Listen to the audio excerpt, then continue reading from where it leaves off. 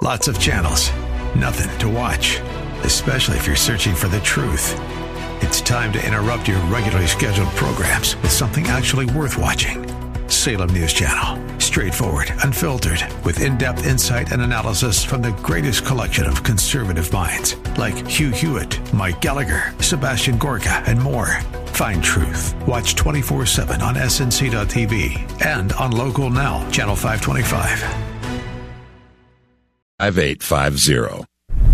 If we look to the answer as to why for so many years we achieved so much, prospered as no other people on earth, it was because here in this land we unleashed the energy and individual genius of man to a greater extent than has ever been done before.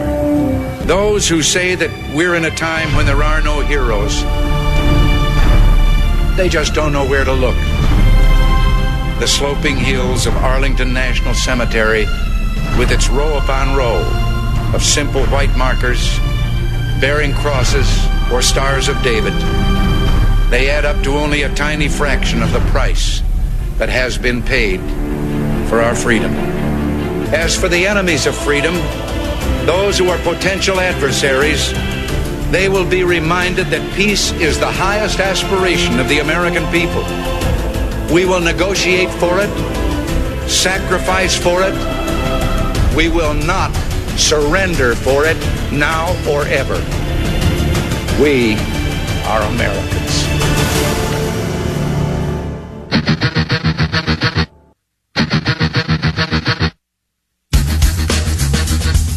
This is the Bob Frantz Authority on AM 1420. The Answer.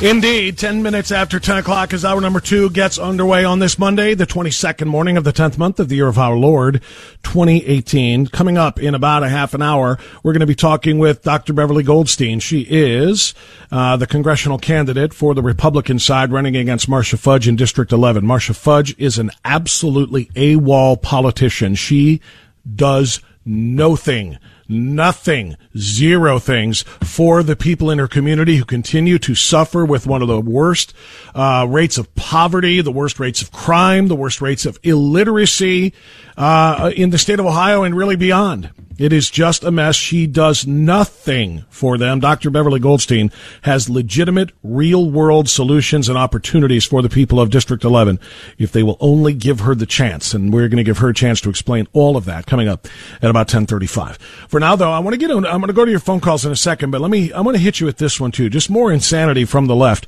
They're losing their minds over, well, science. I always get a kick out of this. Because, the left wants to continue to tell the right that they are anti-science. They call them flat earthers and mock them for not being on board with science when it comes to climate change, which of course used to be called global cooling, which then became global warming, and then it became, daggone it, we have no idea if it's going to get hot or cold, but it's just changing all the time, so it's got to be something. It's climate change. And despite all kinds of varying studies showing different results, they bury the results of the studies that do not go along with their narrative and their agenda of climate change. And I don't want to get too deep into the woods there, but the point is, you know the story by now. They essentially ostracize from the scientific community any scientists that do not agree with their narrative. But they still call the Republicans or conservatives who call climate change what it is, which is essentially something we cannot control. It is not man-made. It is not man-controlled. The planet has warmed and frozen throughout its existence without man having anything to do with it. But they call us anti-science for that point of view. And yet when it comes to one of the most basic elements of science, human biology, they want to ignore it. New York Times yesterday ran this gem. Headline, transgender could be defined out of existence under Trump administration. Gasp. Holy cow. The Trump administration is going to do what? They're going to redefine sex or gender to fit some political agenda? They're going to deny that transgenders exist? Oh my goodness. No, they're just going to actually not redefine sex. They're going to remind everybody about the actual definition of sex. Sex means a person's status as male or female based on immutable, the key word there is immutable, biological traits identifiable by or before birth. That's all the Trump administration is doing. The Department of Health and Human Services is spearheading an effort to establish a legal definition of sex under Title IX, the federal civil rights law that bans gender discrimination in education programs that receive government financial assistance. The New York Times is just beside itself on this. The department argued in its memo that key government agencies needed to adopt an explicit and uniform definition of gender as determined on a biological basis that is clear, grounded in science, objective, and administrable. The agency's proposed definition would define sex as either male or female, unchangeable. Exactly. Thank you. Correct, New York Times. You don't go from XX to XY. You don't go from XY to XX. It's not changeable unless you tamper with God and try to provide surgeries. Unchangeable and determined by the genitals that a person, not just genitals, chromosomes. It's called S-C-I-E-N-C-E, science. I thought you guys loved science. Sex means a person's status as male or female based on immutable biological traits identifiable by or before birth, the department have proposed in its memo, which was drafted and has been circulating since spring. The sex listed on one's birth certificate as originally issued shall constitute definitive proof of a person's sex unless rebutted by reliable genetic evidence. The new definition would essentially eradicate federal recognition of the estimated 1.4 million Americans who have opted to recognize themselves as a gender other than the one they were born into. Hence the problem.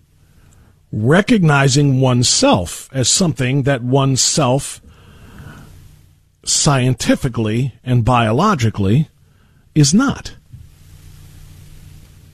Had an interesting discussion about this yesterday around our dinner table, actually. And sadly, we all knew about what one another was talking about when we said, there's not just females who are trying to say they identify themselves as male, and there's not just males saying that I identify myself as a female, even though biologically, chromosomally, scientifically, I'm not. There are actually people who self-identify as animals and live their lives as such. Literally saying, I may have been born a human, but I identify as a dog. These are people who walk on all fours. These are people who eat down on the ground out of bowls because they really feel they have the spirit of a dog inside of their bodies. Science made a mistake. Nature made a mistake. I'm really a dog trapped in a human body. You know what we call people like this? We call them mentally disturbed. They have a psychological condition. There's something wrong with them psychologically that they don't recognize their humanity. How can it be any different when someone doesn't recognize their biological sex as a male or as a female? And they are calling the Trump administration homophobic for daring to recognize what science proves, that there are only two sexes, there are only two genders, XX or XY, that's it. That's it. Anything and everything else is a psychological condition that should not be aided and abetted, but should be treated. To put it another way, a friend of mine once put it this way: if multiple personality disorders are indeed considered to be disorders, someone with a split personality, someone who is one person but thinks they're another person too, right? We don't just say, we don't say hi Steve and hi Gretchen to to the same person, talking to both of their personalities. We refer them for treatment, right? Because you can only be one person. How is it not considered to be a psychological disorder if someone tries to be two different genders? They are male, but they want to be called female. It's just like being Steve, but wanting to be called Gretchen. Or multiple personalities don't have to cross genders. Steve, who is also Joe. Steve is a kind and gentle bookworm, and Joe is a mad party animal. Split personalities. We call that psychological disorder or psychiatric disorder. How then can we normalize it if it's by gender? Oh, I'm both male and female. Or I'm neither male nor female. I'm non-binary. Or I'm a male, but I feel female. Sometimes. I'm a female. Sometimes I feel male.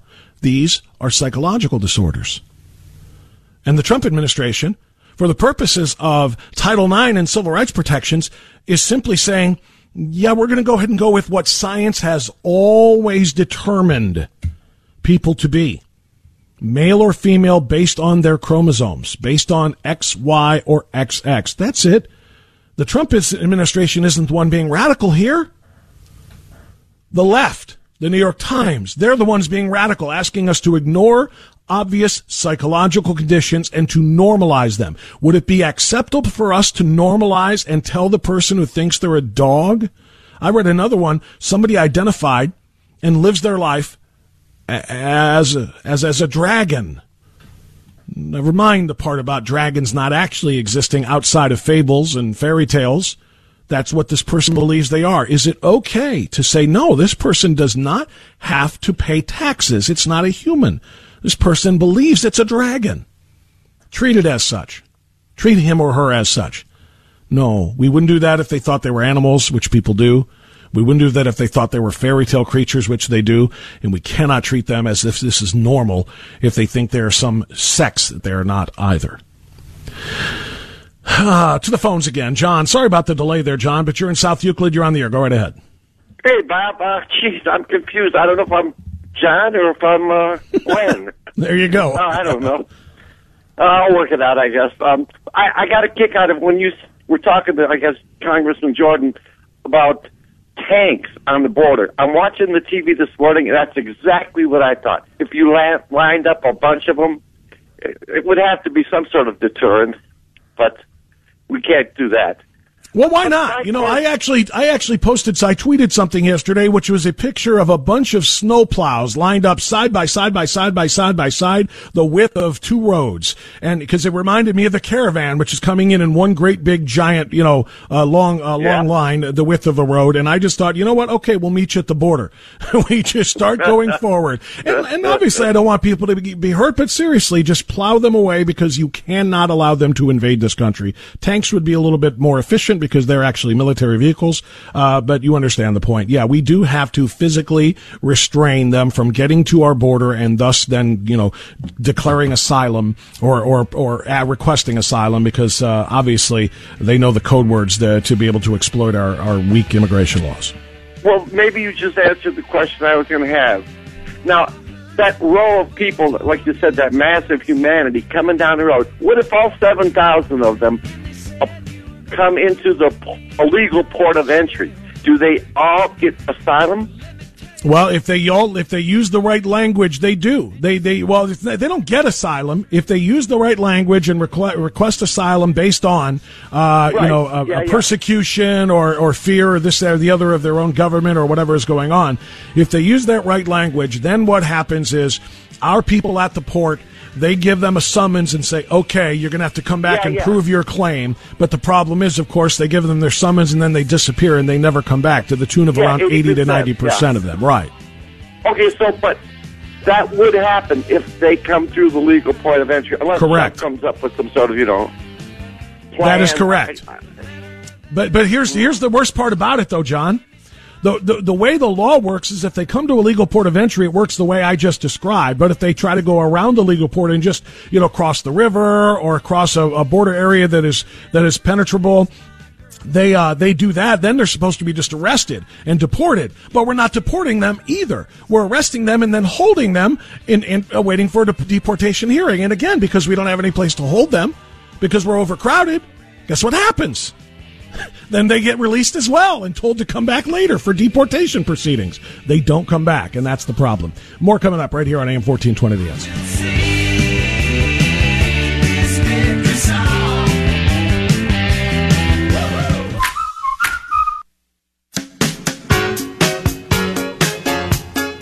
See, this is the part that makes me the most upset about this caravan.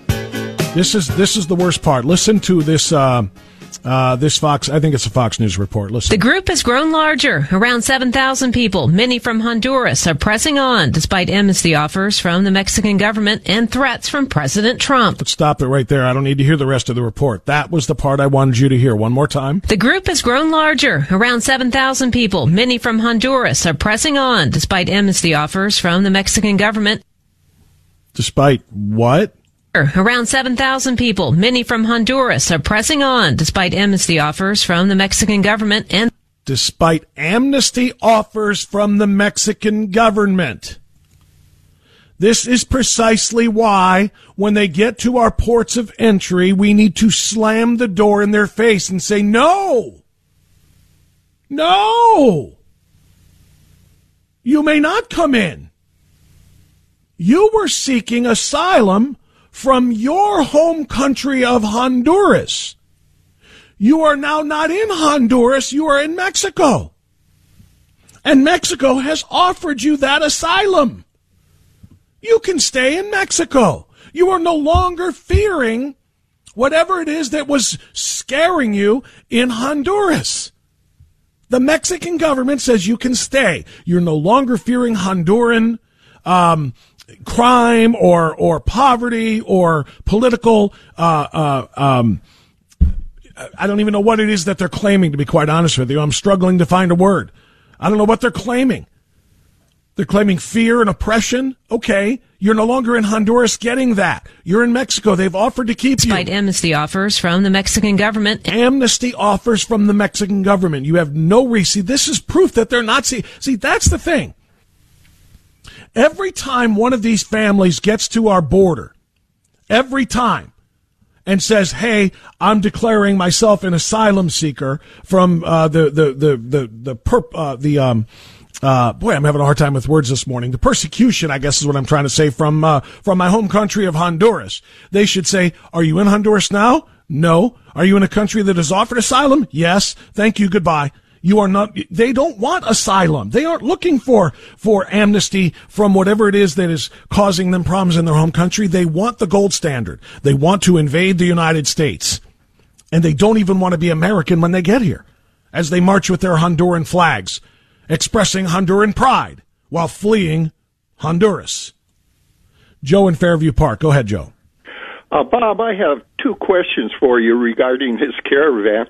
Sure. The first question is, who exactly is feeding and sheltering these people on the way up? And shouldn't we be going after that as part of our program and trying to stop it at the source? The second question is, shouldn't we, when these people come up to the border, stop them on the Mexican side? And as a part of that... Well, we can't do that because that's Mexican... responsible for feeding and sheltering them on their way back, or until, years in the future, they can have a court date.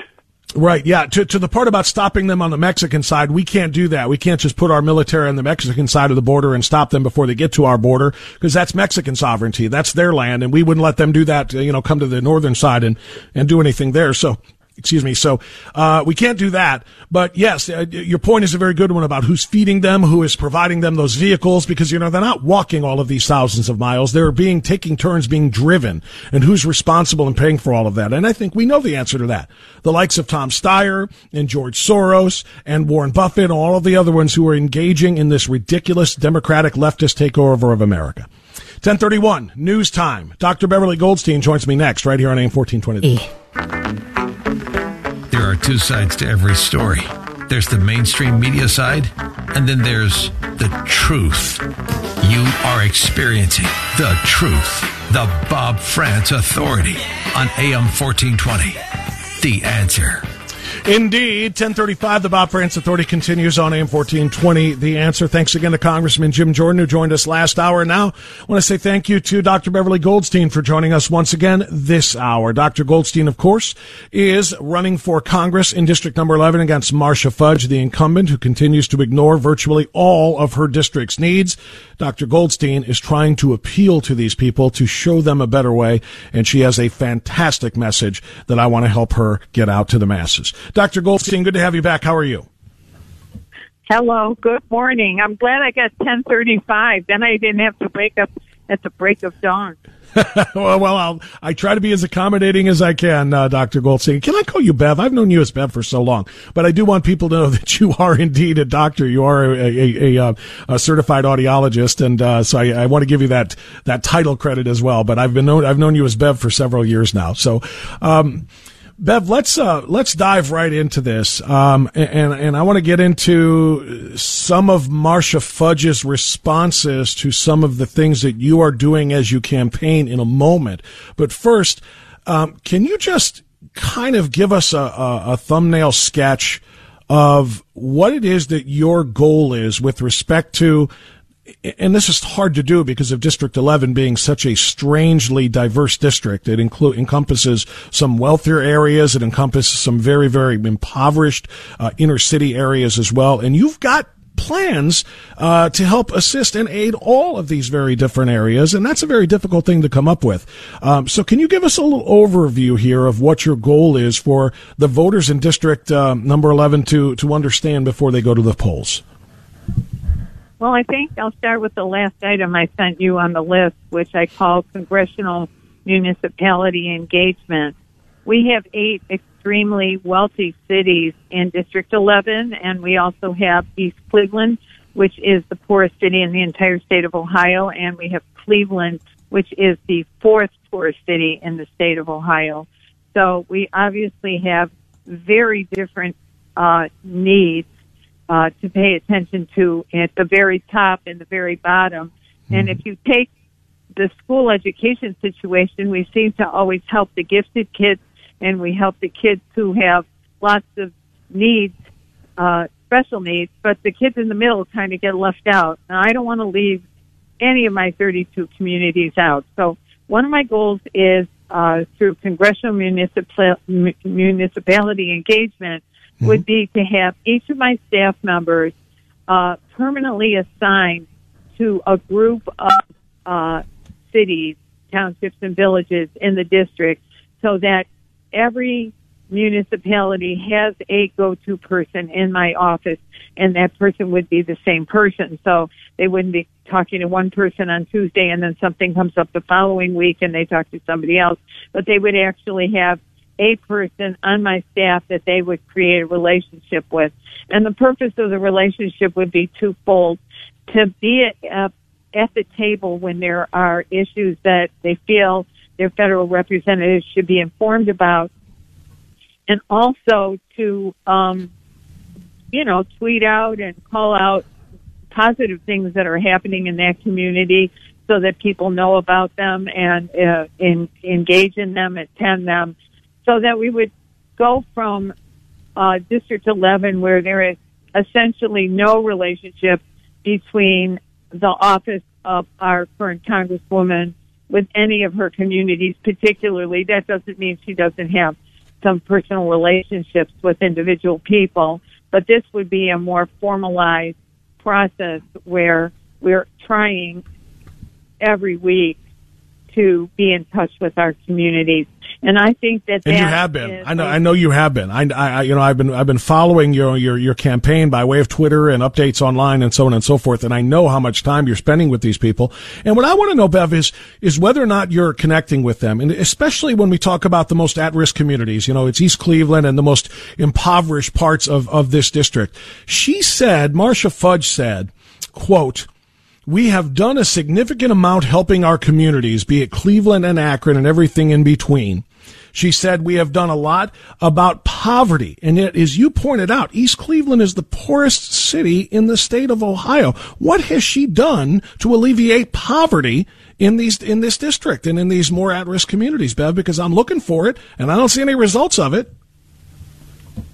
Well, I don't either. And as you know, Bob, as we've gone on this journey since 2016, we actually uncovered the fundamental cause, the root cause of our poverty, and that is very, very high illiteracy in the most at-risk neighborhoods. And when, for example, the Opportunity Corridor project that came in a couple of years ago, one of the real goals was to try to employ as many people right in the neighborhoods that were being under construction. And it turned out that they weren't able to hire a lot of people because people didn't have enough reading skills to be able to get into job training and get a job. I run the hearing clinic at Sam's Club in Oakwood Village. If you want to work for Walmart or Sam's, you have to get on the computer and apply. You can't just walk in the door and say, "Hi, I'm Tommy, and I'd really like to work here." There's a formal process. So, I mean, employers have told me that if a candidate comes in to apply for a job, and the first question they ask is, can I take this employment application home to fill it out? That is the initial red flag that person does not read, and that person can essentially disqualified themselves from even applying for that job. And to be clear, Dr. Beverly Goldstein is my guest. She is the candidate for District 11, which encompasses a lot of Cleveland and a lot of Akron, as she pointed out, a lot of more well-to-do communities as well as some of the poorest communities. So it's really, it takes a lot of work to be able to serve both of those communities. But as it pertains to the poorest communities, you've pointed out frequently that Cleveland has an adult illiteracy rate of 66%. If these people can't read, as you pointed out, they can't fill out job applications. So there's two different ways to deal with this, it would appear. Your way and Marcia Fudge's way. Marcia Fudge's way is they can't work because they can't read, so let's increase the amount of food stamps that come their way. She even pointed out in her Cleveland Plain Dealer interview that her efforts are to secure funding for things like food stamps and more free lunches for kids and so on and so forth. Your answer is no. It's not about just giving them more things to allow them to continue to exist without being able to read and thus advance themselves. It's about teaching them to read so that they can get jobs and not just survive based on what the government gives them, but thrive based on what they're able to earn for themselves. And that's the difference, I think, here in the approach. One just wants to continue giving them a fish, and you want to teach these people how to fish. I just want to make sure that the listeners understand that we didn't run the research or create the statistics on illiteracy. The illiteracy in East Cleveland is 83%. Actually, it was 2 years ago that Catherine Kirstenau began talking to me about this issue. Mm-hmm. And then it was end of last year and the beginning of this year that I started to engage in Seeds of Literacy, which is our one small adult literacy program that's both on Clark and West 25th Street on the west side, near West Side, and on Kinsman on the east side. The tiny little program compared to the massive needs that we have. But they have a great model. They have great success stories. I've met some of the graduates who finished GEDs from their programs. They're going from $9 an hour having two jobs to $22, $24 an hour jobs where they have one job. They're leasing a car, buying a car. They're having their own apartment. They're climbing that ladder to get a life. I mean, I'm not. One of the things they say about Republicans, oh, you vote for Republicans, man, they're going to pull your subsidies. You're not going to eat. You're not going to have anywhere to live, and this and the other thing. Well, my vision is not to take away anything from anybody. Right now, my vision is to identify places where we can begin to put in these reading clinics, create this ladder of success process where the reading clinics flow directly into job training programs, where not only are we helping people learn to do their reading, their math, and some basic computer skills, but we're also getting the people to give us an idea of what they would like to do when they're capable of having a job. And we start putting those people, moving them into known job training programs, which there are hundreds of in Northeast Ohio, and then getting tons of employers to agree to sign on to our program that says when we've got people ready out of our program reading and job trained, that they will prioritize and try to make room and have opportunities for those people to become their employees. That also will be contingent on the state of Ohio correcting the problems for ex-felons to be really at risk for being able to work in manufacturing, because manufacturing, some of the best paying jobs we have in Ohio, and current employers are under very difficult situations with regard to whether they will be held liable if a former felon who's done his or her time is now back out in society.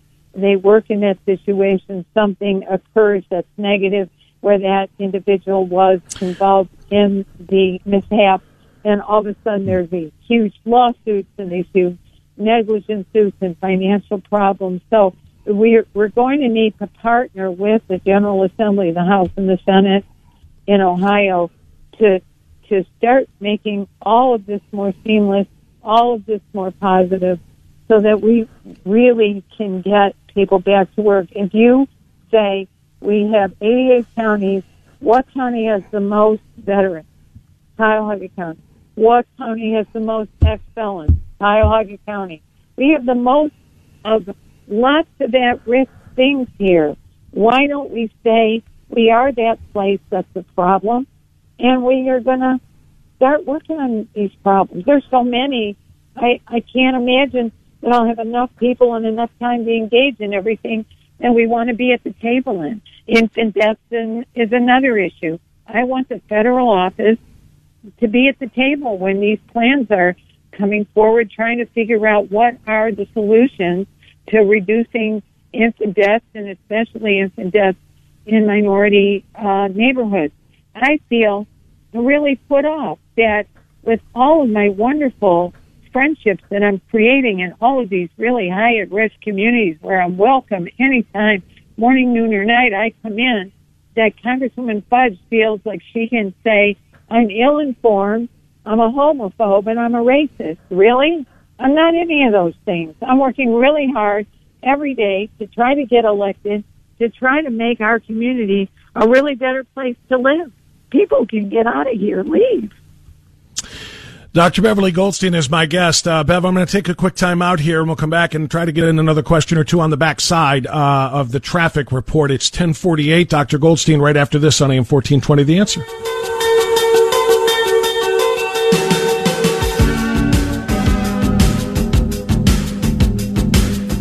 Five 850.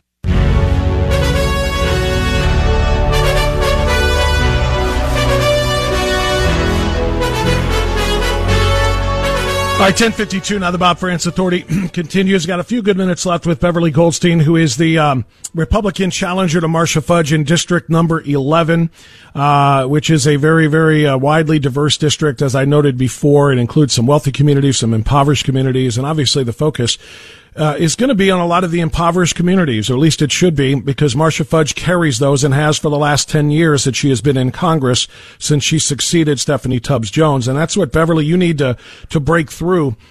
So I want to ask you, because race is a component in that, sadly, and you noted very briefly in your comments a few moments ago that the Fudge campaign has declared you to be homophobic and racist, in large part due to a tweet that you had sent off in response to the Cuyahoga County Council approving this Civil Rights Commission to provide punishment and penalties for people who allegedly discriminate against people in the LGBT community. Here's what you wrote. Awful outcome, HRC to be created. Must launch effective legal challenge. Shout out hubby Michael testified. Outcome directly tied to Cleveland's 66% adult illiteracy. If CCC had literate inner city church attending black voters following this issue, entirely opposite outcome.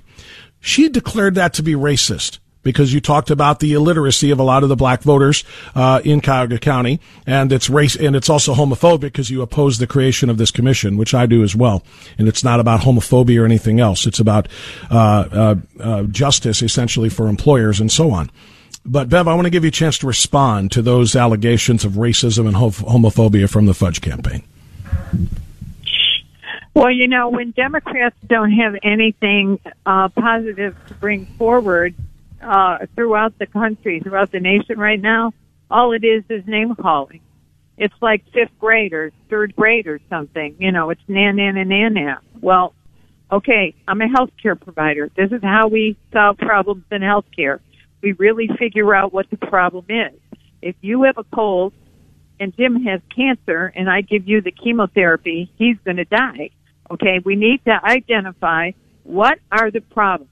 Do you think that young black single moms who send their kids to the public schools in Cleveland had any idea that the county council was coming forward with this game-changing resolution for the entire county, affecting schools, affecting businesses, affecting churches? Did an average inner-city person get called up by their county council member to say, hey, I'm going to vote in favor of this? No, this got rammed through, and I ended up a few weeks later running into Miss Conwell at a candidate forum, and she came over. I mean, I've kind of put this aside because this is going to have to be fought. I ran into her, and she told me they were too busy to keep working on it. They have other issues that they have to move forward on now. I said, you should have never, ever voted on this. Even though it was the third reading, you should have never, ever voted on this until more people could have been informed and your constituents and other county council people's constituents would have really known what the outcome of this vote would be. And she looked at me and she says, well, we spent a lot of time on it, and we really just had to move on. We've got other issues coming forward. We had to just move. You know, we were in favor of it, and we moved forward. And I said, basically, you were in favor of it, and you moved forward on it, but you rolled over.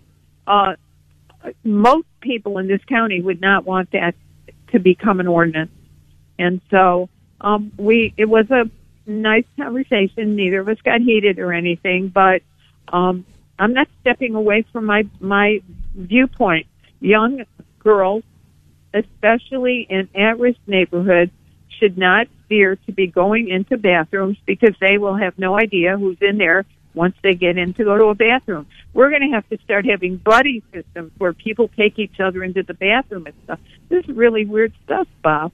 You're exactly right. And whatever happens in there is never going to be known because you can't videotape in a bathroom. So it's not like, buddy system, you come in and you have your phone recorder going so that if somebody is attacking, you have proof and you don't have to worry about, he said, she said kind of thing. So I agree wholeheartedly. It just needs to be something that needed to be thought out better. And I agree with you also. I don't think the general public in Cuyahoga County was very well informed on it, either because of illiteracy or disinterest, either way. But you were right to make the point that for people to make better decisions about the way they are governed, about rules that are or laws that are passed, committees that are formed, et cetera, people need to be better informed about that, and they can't be very well when they can't even read the language of that particular ordinance or whatever it is that we're calling the creation of that commission. The language of that was very important, and if you can't read, then you're right. Then you essentially are, you're out of luck, and you can't express support or opposition to that, and that's something that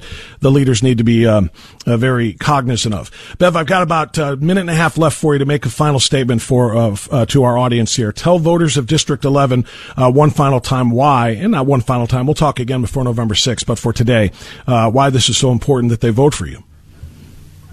It's important to vote for me because I'm going to actually change Northeast Ohio over time with lots of people helping, and we're going to set a tone for the country where people in other difficult districts can look to us and say, if they can do that in Cleveland and Akron, we can do it here in this city or that city. So we can be leaders in our community, and we can set the tone for the country. I have a website, Bob, www.beverly4congress.com. On that website, you can click a button to donate. We really need more money, please. And you can click a button to volunteer. If you really want to know what Dr. Bev is thinking and doing, follow us on Twitter. There's tweets every day about where I am, who I'm with, what I'm thinking about. When we meet special needs, we either inconvenience people, we offend people or we endanger people. Those are the three levels. We need to pay real attention Dr. Bev, to those I want to echo that. I want to make sure people know it's Beverly for Congress, Beverly, and then the number 4congress.com, so that you can find that and absolutely donate to her. If you can find $5, donate it to her. She is very badly being outspent by Marcia Fudge, and she is deserving of our support. Dr. Goldstein, thanks very much. We'll talk again soon. Mike Gallagher's next. Bye-bye. Enjoy the silence.